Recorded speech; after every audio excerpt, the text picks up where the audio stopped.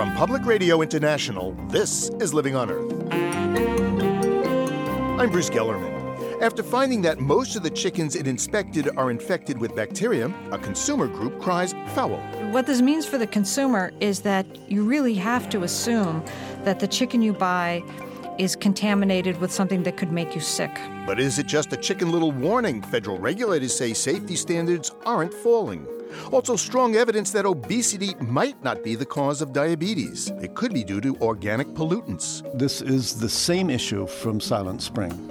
We have not really appreciated how dangerous these substances are to human health. And now we're reaping the grim harvest of the exposure that we all have to these compounds. And cars get a boost from a new kind of battery. Could this be the holy grail of electric cars? These stories and more this week on Living on Earth. Stick around. Support for Living on Earth comes from the National Science Foundation and Stonyfield Farm. From the Jennifer and Ted Stanley Studios in Somerville, Massachusetts, this is Living on Earth. I'm Bruce Gellerman. Americans love chicken. Fried, broiled, barbecued, grilled, fricasseed, or fashioned into fingers.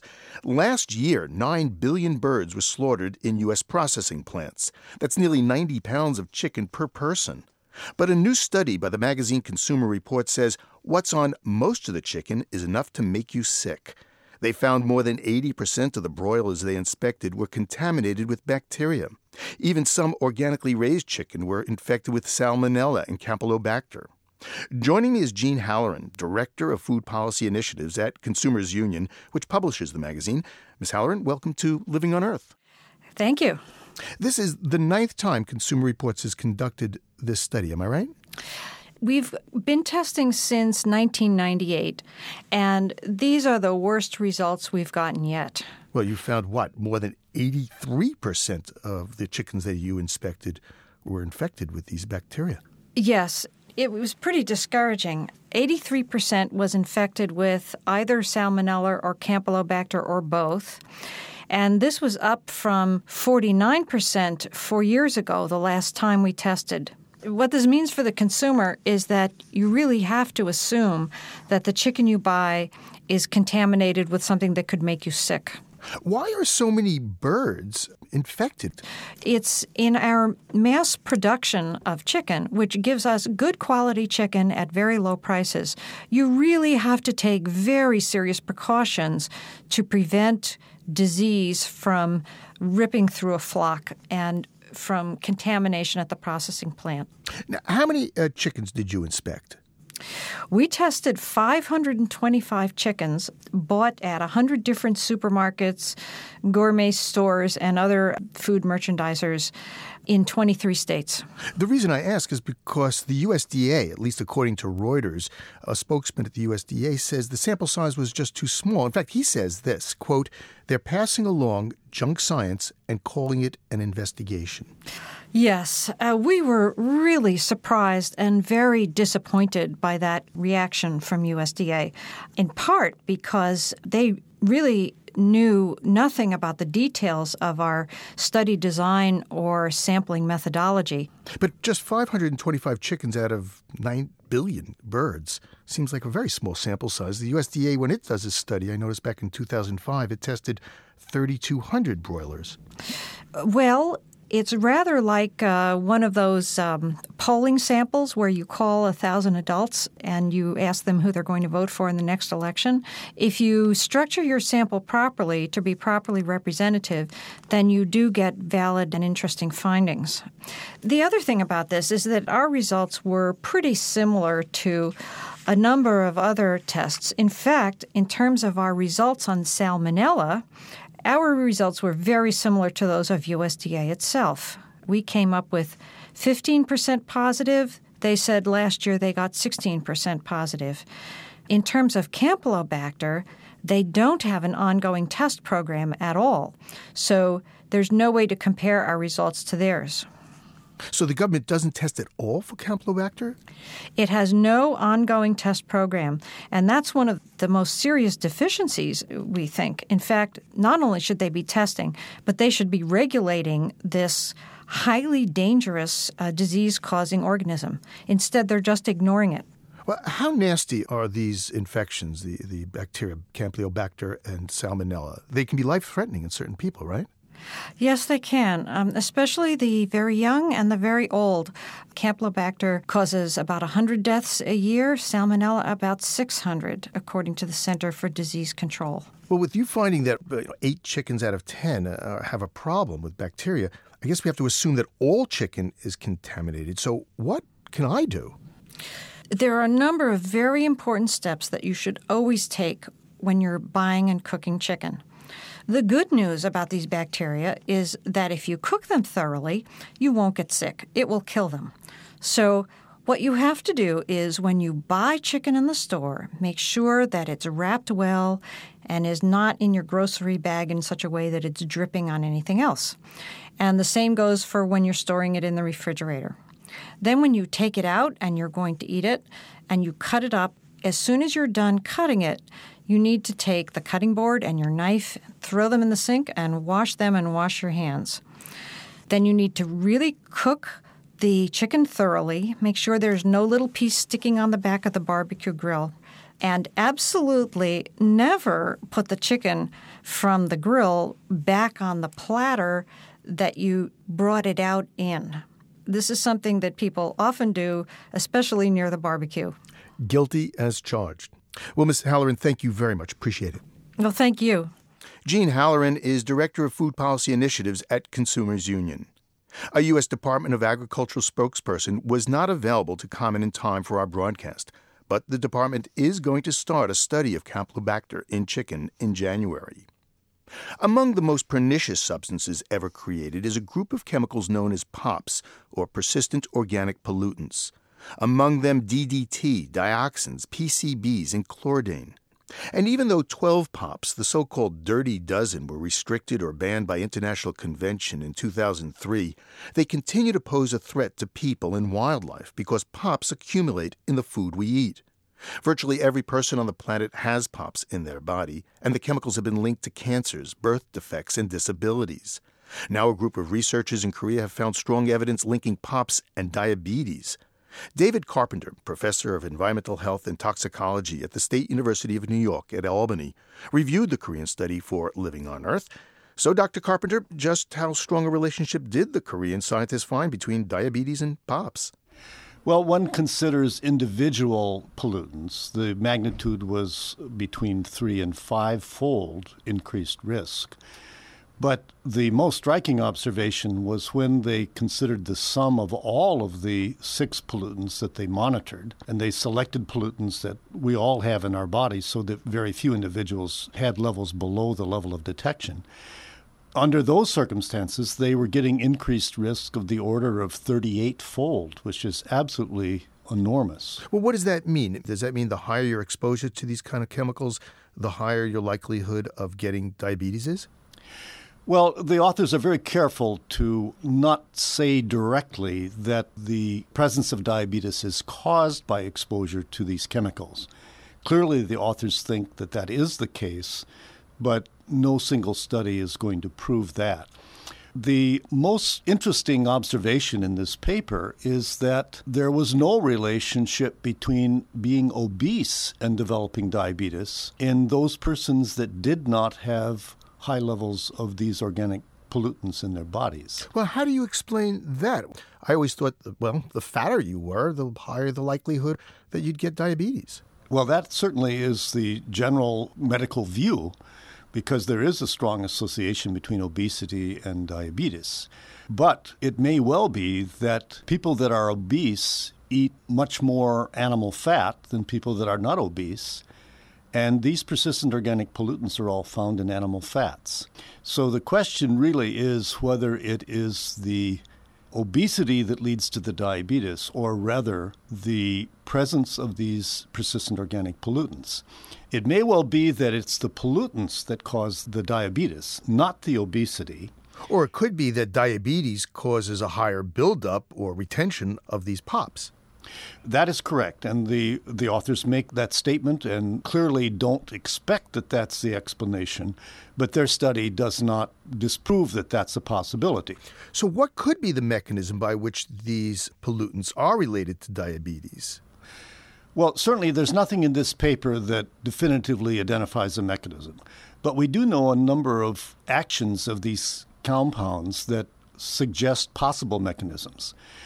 When these compounds bind to the liver, they induce various genes. Some of those genes are involved in regulation of glucose uptake into cells. And we think that it is that process that leads to this disruption of glucose regulation and causes diabetes. Now, 20 million Americans have diabetes, and we all have these POPs in us, but how come not all of us get diabetes?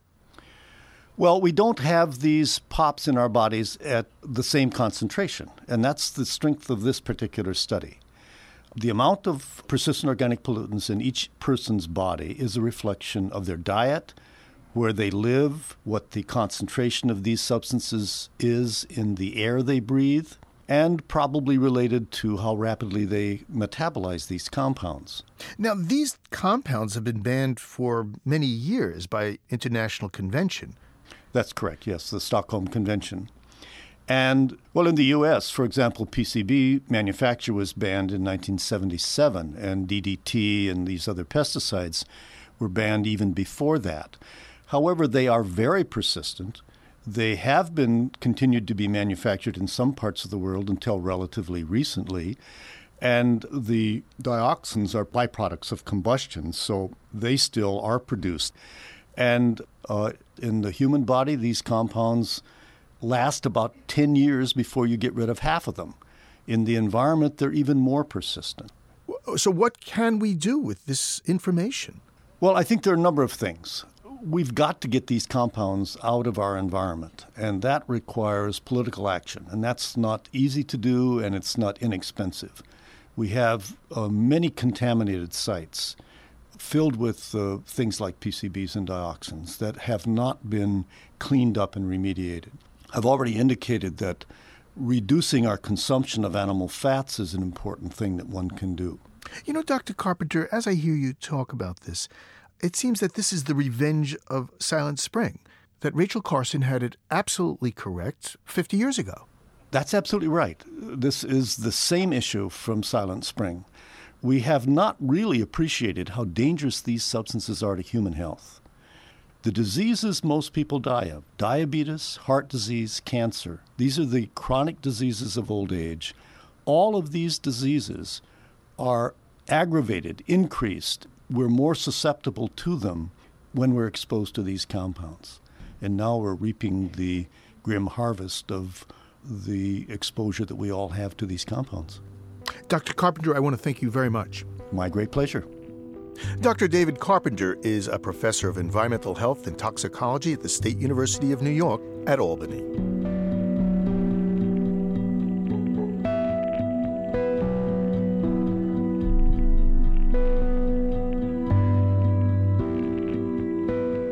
Coming up, a close encounter of the whale kind.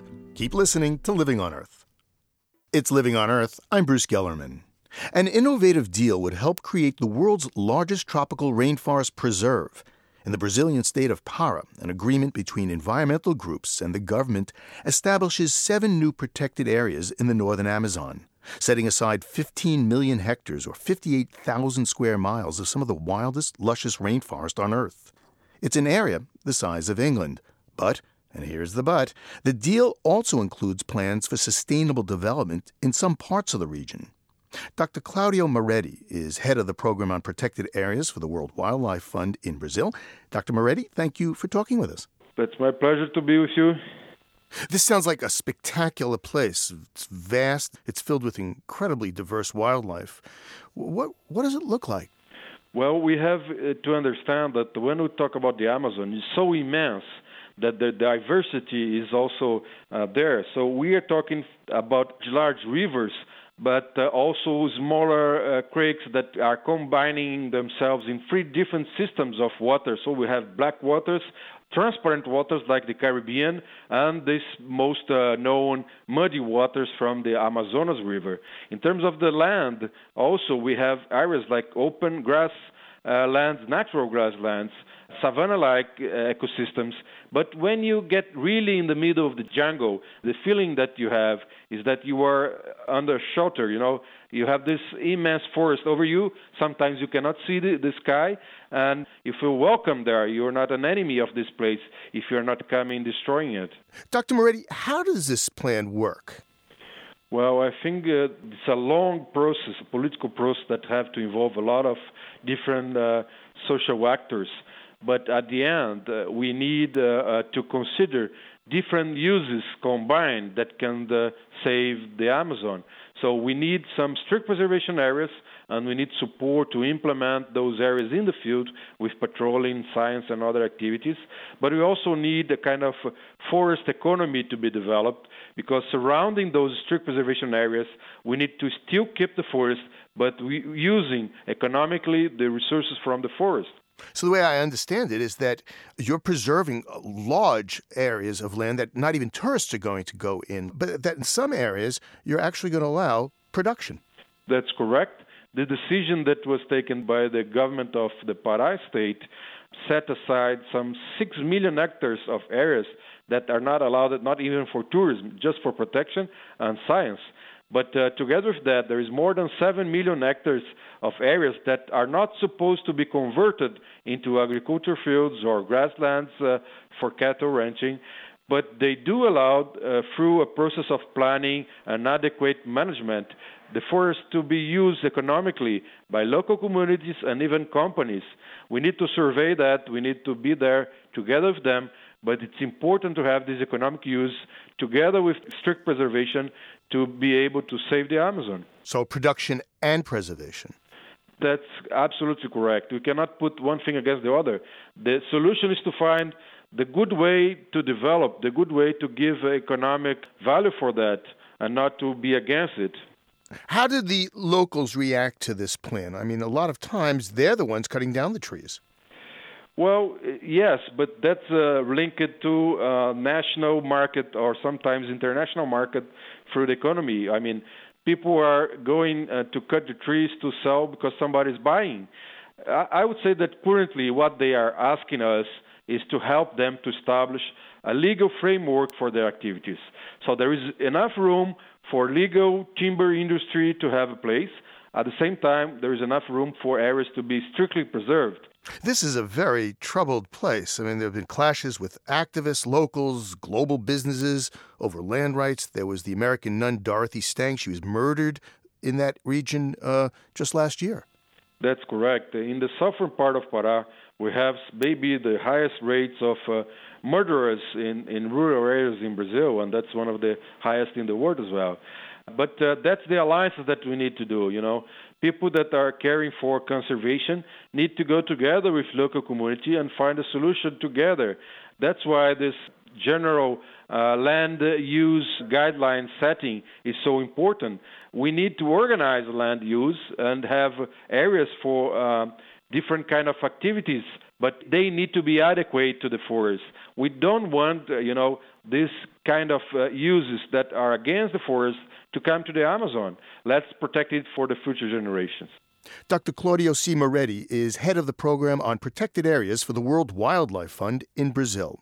Dr. Moretti, thank you very much. Thank you. And now the amazing Gellermano presents The Disappearing Document, a trick that will astonish you and your friends. Ladies and gentlemen, watch the writing vanish before your very eyes. It seems that scientists at Xerox Research Center of Canada have invented paper that erases itself. Paul Smith is manager of the center in Toronto, and he joins me on the line. Dr. Smith, how does it work? This is a printer that doesn't use toner or ink. This is a printer that actually creates an image on the paper by using light. So it's a special printer that has a light bar in it, and the part that makes the image is actually the piece of paper. So the paper has a coating on it that when the light hits the coating changes color from colorless to black. And then over a length of time, about a day, the black color then goes back to the original colorless form so that you can use it again. So it only lasts a day? It lasts between 16 to 24 hours, and then the page is blank. Or if you like to use it again within a few minutes of just being printed, you can just feed it back into the printer, and the images are erased, and you can rewrite onto the paper again. What if you want to keep the image? The image only lasts for actually the day, and then it's colorless. So if you wanted to keep the image, then the ideal thing would just be to print it in your normal form using toner or ink. Now you see it, now you don't. Yes, that's right. And can you use the paper over and over and over again? Yes, we've used the paper between 20 and 50 times. So this really is kind of the ultimate in recycling. Yes, I think people really like paper. They like the feel of it, and they like the ability to write on it and just the general usefulness of it. But ideally, they would like to perhaps not have to throw away so much. So, yeah, this is a really a recyclable paper. I know in our office, we go through a lot of paper, and I just use it for, as long as it takes me to do the story. And then I toss it out, put it in the recycling bin. Yeah, we looked at all the applications when we did a study on the way people use paper. And people use paper for things like in the office, things like just printing out their daily calendar, or perhaps the email they take to the meeting or the agenda. Or in the case where they use it, the shortest length of time is just really the cover page that comes out of the print job. So there are many applications that really just use the paper just for the one day. When you write those love letters professing eternal love, you want to make sure then it's not on one of these pieces of paper. Yes. Yeah, in our trial printer, we have you pick the tray that you want to print the Transient page on. So if you want to keep it, you'll tell the printer that you want to use just normal toner and ink. And if you want it to be a Transient page, you would tell the printer that this needs to be a Transient document, and it'll pick the correct paper path. When is this going to be available in a printer near me? Really, this is still in the development phase, so we're looking at a few years away. Well, Dr. Smith, thank you very much. Thanks very much for having me. Paul Smith is Laboratory Manager of Xerox Research Center of Canada. From disappearing documents to memorable mail. Time now to hear from you, our listeners. When you're 8 feet tall and 900 feet long, it's hard not to attract a lot of attention. And our story about the giant neon conceptual artwork that spells out, "It is green, thinks nature even in the dark," along the New Jersey Turnpike caught the attention of Andrea Palmer. She listens to the show on WHYY in Kennett Square, Pennsylvania, and writes that she was bothered by the use of electricity to spread a message about global warming. And we got a lot of feedback about our segment on the controversy over the global warming film An Inconvenient Truth. The National Science Teachers Association turned down the producer's offer of 50,000 free DVDs of the documentary. Our story led to a discussion among grad students at a Purdue University party that Sally Grant attended. And one of the postdocs mentioned that he had been listening to Living on Earth, and he had felt that neither the producer of An Inconvenient Truth nor the, I believe, president of the NSTA had acquitted themselves very well. And how did you feel about that? When I first heard the segment, I actually agreed with him to the point that I sat down and sent email before it was even over to Living on Earth, because as a former teacher and a current member of the National Council of Teachers of English, I felt that the real issue was being obscured. If the NSTA is seen as endorsing particular movies or textbooks or points of view, it becomes a very slippery slope where the NSTA is being seen as speaking for all science teachers. You can speak to us. We'll listen. Call our listener line anytime at 800-218-9988. Our email address is comments@loe.org. You might say Lynn Cox is more at home in the water than she is on land. There's something really serene about swimming through black water, where the sea and the sky sort of blend together. And so you sort of feel like you're swimming across sheets of the cosmos in a way. Lynn Cox broke the record for the fastest swim across the English Channel when she was just 15. She swam the Bering Strait from Alaska to Siberia during the Cold War to encourage peace between Russia and the United States. And without a wetsuit or fins, she swam a mile in the Antarctic Ocean in 32-degree water. Brr. But there's one nautical experience Lynn Cox will never forget. It happened when she was a teenager, training in the dark waters off the coast of California before dawn. Lynn Cox has written about the experience in her new book called Grayson. That's the name she gave the whale she encountered that morning so many years ago. When I was training one morning off the coast of Seal Beach, when I had this baby gray whale that I wound up calling Grayson swimming with me, I didn't know at first what it was. And so to be swimming along and feel the water hollow out underneath me and being sucked down into that little hole and being dragged along by the slipstream, I was really scared. And I really had to talk myself down and not just turn and swim out of the water as fast as I could. I had to sort of say, well, it could be a seal, it could be a dolphin. And then the mind goes, well, it could be a shark.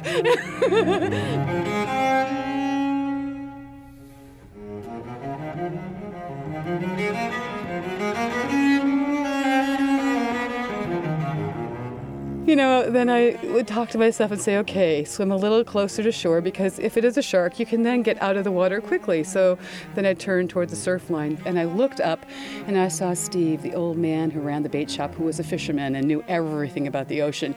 And he was waving his arms frantically at me, and I thought, yep, it was a shark. It's time to get out now. And then he shook his head.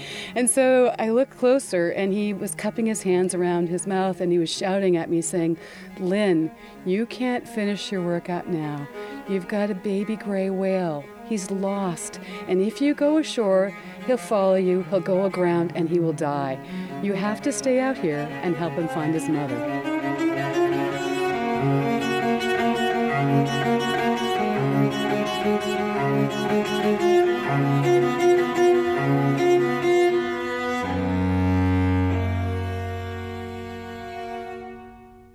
I didn't know how you find a mother whale in the middle of the Pacific Ocean. But, you know, I was only 17 then, so I was sort of think that, okay, I can do it. I'm not sure yet how, but maybe if I just try, there'll be a way to figure out that we can do this.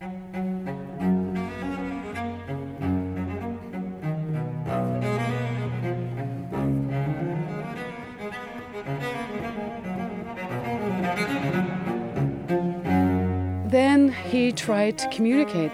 He swam over and rolled over it and looked at me with one big brown eye. And I looked at him and I thought, oh my gosh, he's looking at me. And, you know, he was huge. He was 18 feet long. And I'm sort of all at once just wanting to sort of touch him and comfort him. And at the same time thinking, he's 18 feet long. Oh my gosh. And so he came very close to me and then would swim away. And then I decided, well, you know, you learn in life that sometimes just being with somebody else will make all the difference in the world. So I decided that I would just stay with him. And maybe by doing that, we could together find his mother.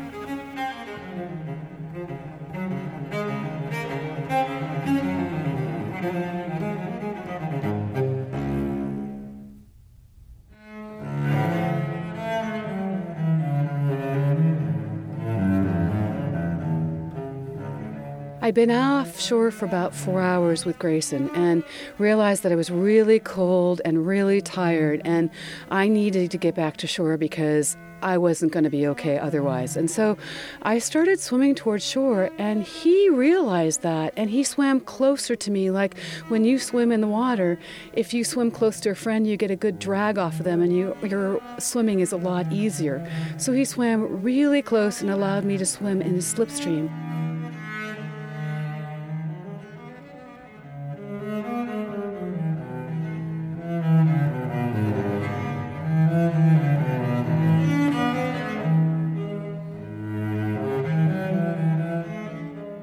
We made it back to the pier where there were people on the pier watching. And in the meantime, the lifeguards who patrolled the area had called each other to tell their friends to be on the lookout for a lone female whale, gray whale, who might be somewhere offshore.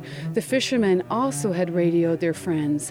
And we got a report there at the end of the pier that 10 miles south of us in Huntington Beach was a gray whale female that was heading toward Seal Beach. And I think that she must have heard Grayson's calls.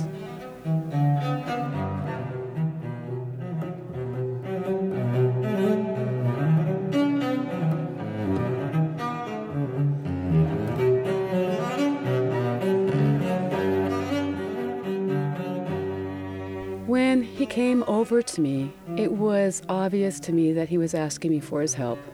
And I felt like I could do something. And that's really one of the big reasons why I wrote this story, because I figured out that in life we have big moments, really big moments, where we have a choice of doing something or letting it go by. And I think that whole episode of being with a whale was really key to everything that I would do on throughout the rest of my life, because I realized that I could do something, that I could have an impact, and if I tried, I would get a little bit closer with him to whatever we wanted to accomplish. Author Lynn Cox. Her book about her experience with the baby gray whale is called Grayson. Our story was produced by Living on Earth's Ashley Ahern. Just ahead, Eureka! But have they found it? The holy grail of car batteries. First, this note on emerging science from Jennifer Percy. Do you have a sick baby at home? Living with dogs may be just the prescription your child needs. According to scientists at the University of Cincinnati, infants are 2 times less likely to have allergic reactions like wheezing in their first year of life if they live in a home with 2 or more dogs. Scientists studied 520 infants who are at risk for developing allergies. They collected dust samples from the infants' homes and measured levels of an allergen called endotoxin. They then used skin pricks to monitor the infants' responses to the samples. Researchers found no relationship between reduced allergies and exposure to endotoxin, but did find that having dogs and high levels of endotoxin reduced wheezing. They aren't yet sure why a dog's presence in combination with endotoxin exposure is beneficial to infants. Further studies are in the works to determine whether dog ownership will have long-term benefits for the immune system. But in the meantime, if you're having a baby, you might want to make some canine friends. That's this week's note on emerging science. I'm Jennifer Percy. And you're listening to Living on Earth. Funding for Living on Earth comes from the Cedar Tree Foundation and from Trinity University Press, publishers of Wisdom for a Livable Planet by Carl McDaniel, a collection of profiles of environmental visionaries. For more information, go to www.trinity.edu/tupress. This is Living on Earth on PRI, Public Radio International. It's Living on Earth. I'm Bruce Gellerman. To reach its goal of oil independence by the year 2020, the Swedish government is offering drivers incentives for using alternative fuels. Fuels such as E85, a mixture of 85% ethanol, a renewable fuel made from crops, and 15% petroleum. As Lars Bavanger of Radio Deutsche Welle reports from Stockholm, Sweden's use of so-called biofuels is leaving drivers in other countries in the dust. This is it. It looks just like a normal Saab. That's the point. It is a normal Saab, and it travels like a normal Saab. Örjan Åslund from Saab takes me for a drive in what looks exactly like a normal car from the Swedish car maker. Only a tiny badge on the back that says biopower gives the game away. Instead of petrol, this car runs mainly on ethanol. I mean, we saw this opportunity on the market, and since the investment you had to do with research and development of the car for launching this version, it wasn't such a vast sum, actually. And the increase in price for the customers is also quite low, actually. So I don't see no reason why you shouldn't buy this version if you're considering a Saab 9.5. The sale of so-called green cars has skyrocketed here in Sweden. It's increased by 340% just in the past year. If this continues, soon 1 in 5 of all new cars will run on environmentally friendly fuel. Other European countries are nowhere close to this development. So what is it with the Swedes? Eva Sunnerstedt works with environmental affairs at the city of Stockholm. One thing is that these vehicles are available on the market. They are here and they are working. They are exactly like a conventional vehicle.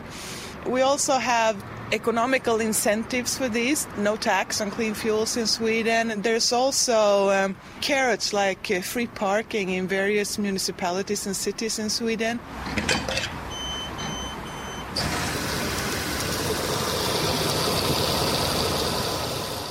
The most popular alternative fuel here is the E85, a mix of 15% petrol and 85% ethanol. Ethanol is made from renewable resources like sugarcane, wheat or trees. Sweden's larger filling stations are now obliged to offer this fuel by law. That's good news for big car producers like Saab, which has invested a lot in the production of ethanol cars. Örjan Åslund from Saab again. We have more than 500 ethanol pumps here in Sweden, and along the main roads you can always find ethanol, I would say. And if you can't find ethanol, are you stuck then? You can't go anywhere in this car? Not at all. Then I just fill it up with normal petrol and drive on. That's the beauty of it. But why should I do it? I always try to find the ethanol because it not only reduces the carbon dioxide, it also makes the car more fun to drive. With so many people turning to cleaner cars, it seems this country is really serious about finding alternatives to oil.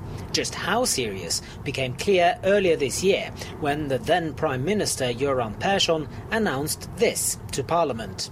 Vi ska ur oljeberoendet. We shall get out of our oil dependency. We shall become independent from oil. And it shall happen by the year 2020. This plan relies heavily on a massive increase in the use of alternative fuels like ethanol. But critics say there simply won't be enough space to produce ethanol in large quantities. Stephen Hinton is a Stockholm-based consultant on environmental affairs. As a solution for mass transport, I don't think it's realistic. You'd have to produce ethanol and not food. We would be scouring Sweden for every single tree we could find, every field we could find, just to support this incredible energy-intensive way we live. Mr. Hinton argues the only way forward is not to replace fossil fuels with alternatives, but to replace our dependency on cars. Eva Sunnerstedt at the City of Stockholm disagrees. It's very hard to change the infrastructures in the city that are already there. There's no farmer within the borders of Stockholm, so where are we going to get the food? We need to transport it in. And of course we can use trains and so on to a certain extent, but I still think that in the future we will have trucks and cars. But I do believe that we will not have fossil fuels in these vehicles. As long as ethanol cars aren't much more expensive to buy and the fuel remains slightly cheaper than petrol, the sale of such cars looks set to continue to rise here. And for now at least, most Swedes seem to worry more about the shortage of oil than a future shortage of ethanol. Our report was produced by Lars Bavanger and comes to us from Radio Deutsche Welle. When General Motors, Toyota, and Ford decided to pull the plug on their electric vehicles, it seemed to toll a death knell for cars powered by batteries. But there's still a charge left in the fledgling technology. Today, there are a number of small startups trying to resurrect the electric vehicle, though most of the models are just for city driving or very expensive. But as Living on Earth's Ingrid Lobet reports, there is one car company called Phoenix Motor Cars that's rising above the others, with plans to sell long-range, relatively affordable electric vehicles, in the coming year a pickup truck, and in 2008 an SUV. In a building on the outskirts of Los Angeles, engineers test and tweak Phoenix Motor Cars' first run of electric sports utility trucks. Salesman Brian Bliss points out the slanty headlights framing a V-shaped black grille. It is similar in size to like a Chevy Colorado. So this is a true mid-size truck vehicle, very roomy. It's a little bit more round and edgier, much more futuristic looking than a lot of boxy trucks have been historically. And the interest with the looks and with the capabilities has just been astronomical. Most electric cars, though not all, have been small, like pumped-up golf carts or sporty two-seaters, but both Phoenix models can fit 5 passengers plus cargo. These are full-size cars compared to any gas-powered vehicle you'll see on the road today. Phoenix thinks it can offer a bigger car because it's using a new battery. It gets its batteries from a chemicals firm in Reno, Nevada, Altair Nano. The company discovered a battery chemistry that solves the not-so-little problem of lithium batteries getting too hot and bursting into flames, like the laptop batteries recently in the news. Phoenix CEO Dan Elliott. The lithium titanate, or nanosafe battery, removes the carbon content from the battery. It takes the graphite out. And by doing that, it cannot, because of its physical chemistry, get into a thermal runaway issue. So you can't actually have that tremendous heat up and then a fire like you see in a standard lithium-ion battery. Altair Nano says its next-generation lithium-ion battery solves a few other problems that may have helped kill the electric car. With a high-powered charger, not something you would have in your home, you can charge the car in less than 10 minutes instead of 7 hours. And the batteries seem to last the life of a vehicle, 20 years. Evan House directs the battery program at Altair Nano. You can take the energy out very quickly, and you can put it back in very quickly. And the life does not degrade. It's a quantum leap. It's a paradigm-shifting leap. Phoenix is starting to get the kind of celebrity attention that startups can only dream of and that helped launch the Toyota Prius a few years ago. Here, actor Ed Begley praises the Phoenix-Altair Nano combo at a clean vehicle show on the Santa Monica Pier. We've been waiting for the breakthrough in batteries, and I believe it's happened with these wonderful lithium-ion batteries that do not have the graphite in them. It's totally different. They don't have the heat issues that lithium-ion have had. I think we found the holy grail of batteries. But Phoenix is still ironing out the kinks. Mechanics worked down to the wire to have one SUV ready for reporters to test drive. They worked so long they had to leave the shop without charging it, so they brought along their mobile charger. But it turns out bringing a diesel generator onto the Santa Monica Pier for a clean car event is a no-no. The idea of a new electric car and this new battery technology does have its skeptics. Marshall Miller, Senior Development Engineer at UC Davis's Institute for Transportation Studies, is one. Lithium-ion batteries have been around for a while, and we have tested them in our labs for at least 5 years now. And the properties of the batteries, with the exception of cycle life, have not changed significantly. The real problem has been the cost and potentially the cycle life. Big question is, as you bring the price down, how low can you actually get it? And is that price low enough to make it mass marketable? And I think that's something that no one really knows at this point. Phoenix is selling its trucks and SUVs for $45,000, which will still be a loss for the company in the beginning. Another question is whether Americans just catching on to hybrids will want to buy a battery car, even if it can go as long on a charge as a car goes on a tank of gas, because then you'd have to recharge. But Phoenix foresees a day when you could go to the gas station for either a fill-up or a charge-up, and either would take the same time. Altair Nano Senior Vice President Roy Graham says major automakers are showing interest. Given the technical characteristics of the batteries, all of the hybrid vehicle manufacturers and the plug-in hybrids and all the electric vehicle manufacturers are all over us. So you can assume that we're talking to a lot of the major players as well. Phoenix Motor Cars says it will deliver its first electric pickups in the spring. They'll be available to municipal and commercial fleets and go 100 to 130 miles on a charge. Consumers will be able to buy the trucks and SUVs beginning in 2008. Those vehicles will have a double battery pack and go twice as far. For Living on Earth, I'm Ingrid Lobet.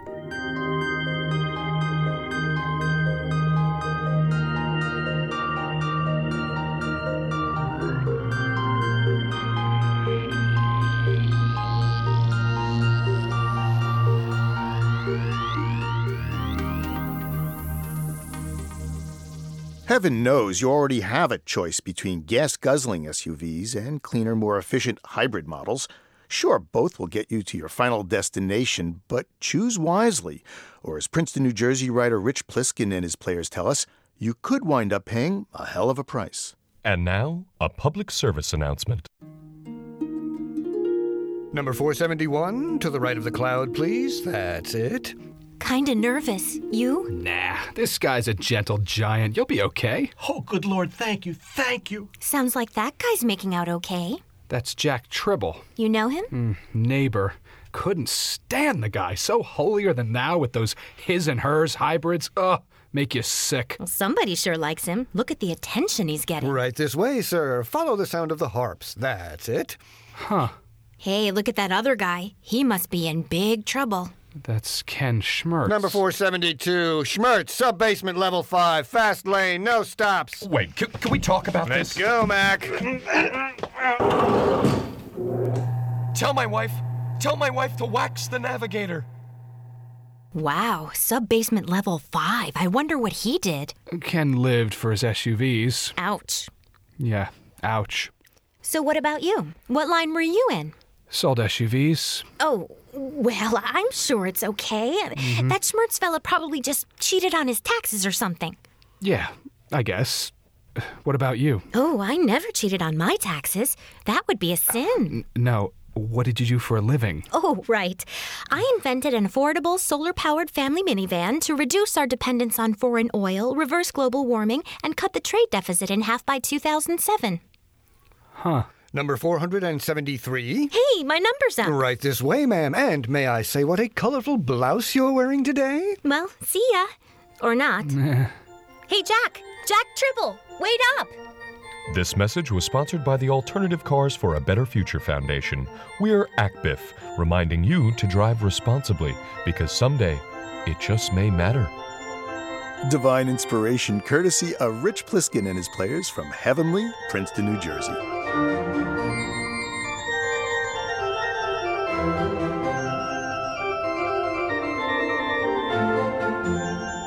Next week on Living on Earth, the winter solstice is the shortest, darkest day in the Northern Hemisphere.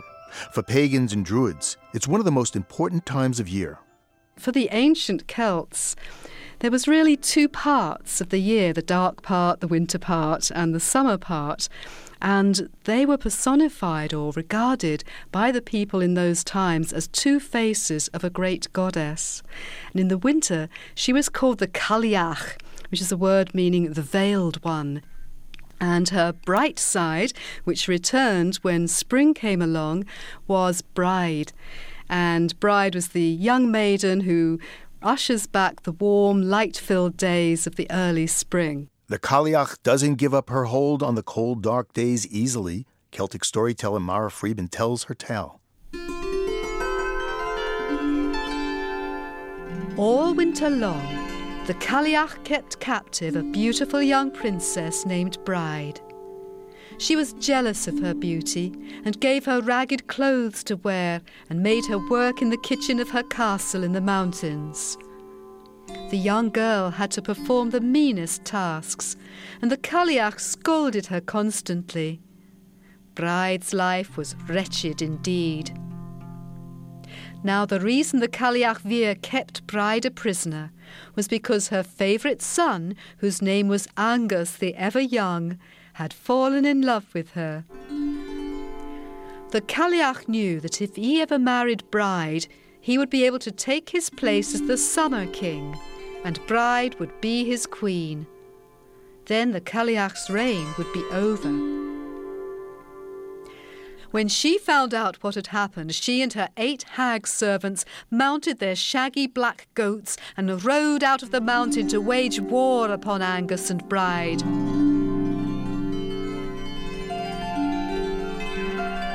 Will the young lovers triumph over the long, cold winter? Find out next week in Season of Light, Living on Earth's holiday storytelling special.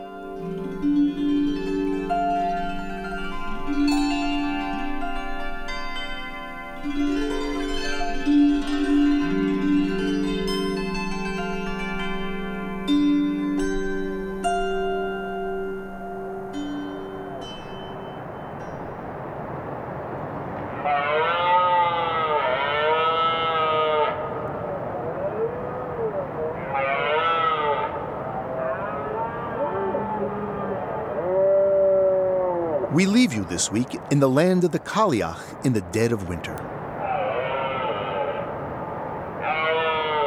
In a snow-covered glen in the deep woods of Scotland, red deer stags roar next to a rushing river.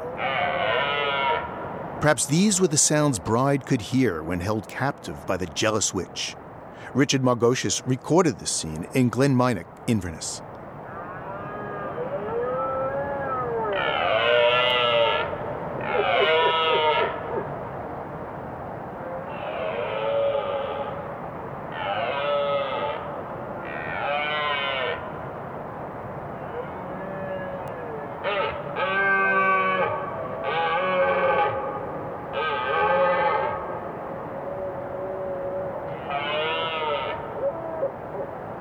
You can hear our program anytime on our website or get a download for your MP3 player. The address is loe.org. That's loe.org. You can reach us at comments@loe.org. Once again, comments@loe.org. Our postal address is 20 Holland Street, Somerville, Massachusetts, 02144. And you can call our listener line at 800-218-9988. That's 800-218-9988. CDs and transcripts are $15. Living on Earth is produced by the World Media Foundation. Our crew includes Ashley Ahern, Eileen Belinsky, Tobin Hack, Ingrid Lobet, Emily Taylor, and Jeff Young, with help from Bobby Bascom and Kelly Cronin. Our interns are Ian Gray and Jennifer Percy. Dennis Foley is our technical director. Our executive producer is Steve Kerwood. Allison Lirish-Dean composed our themes. You can find us at loe.org. I'm Bruce Gellerman. Thanks for listening. Funding for Living on Earth comes from the National Science Foundation, supporting coverage of emerging science, and Stonyfield Farm, organic yogurt and smoothies. Stonyfield pays its farmers not to use artificial growth hormones on their cows. Details at stonyfield.com. Support also comes from you, our listeners, the Ford Foundation, the Park Foundation, and the Saunders Hotel Group of Boston's Lenox and Copley Square hotels, serving you and the environment while helping preserve the past and protect the future. 800-225-7676. PRI, Public Radio International.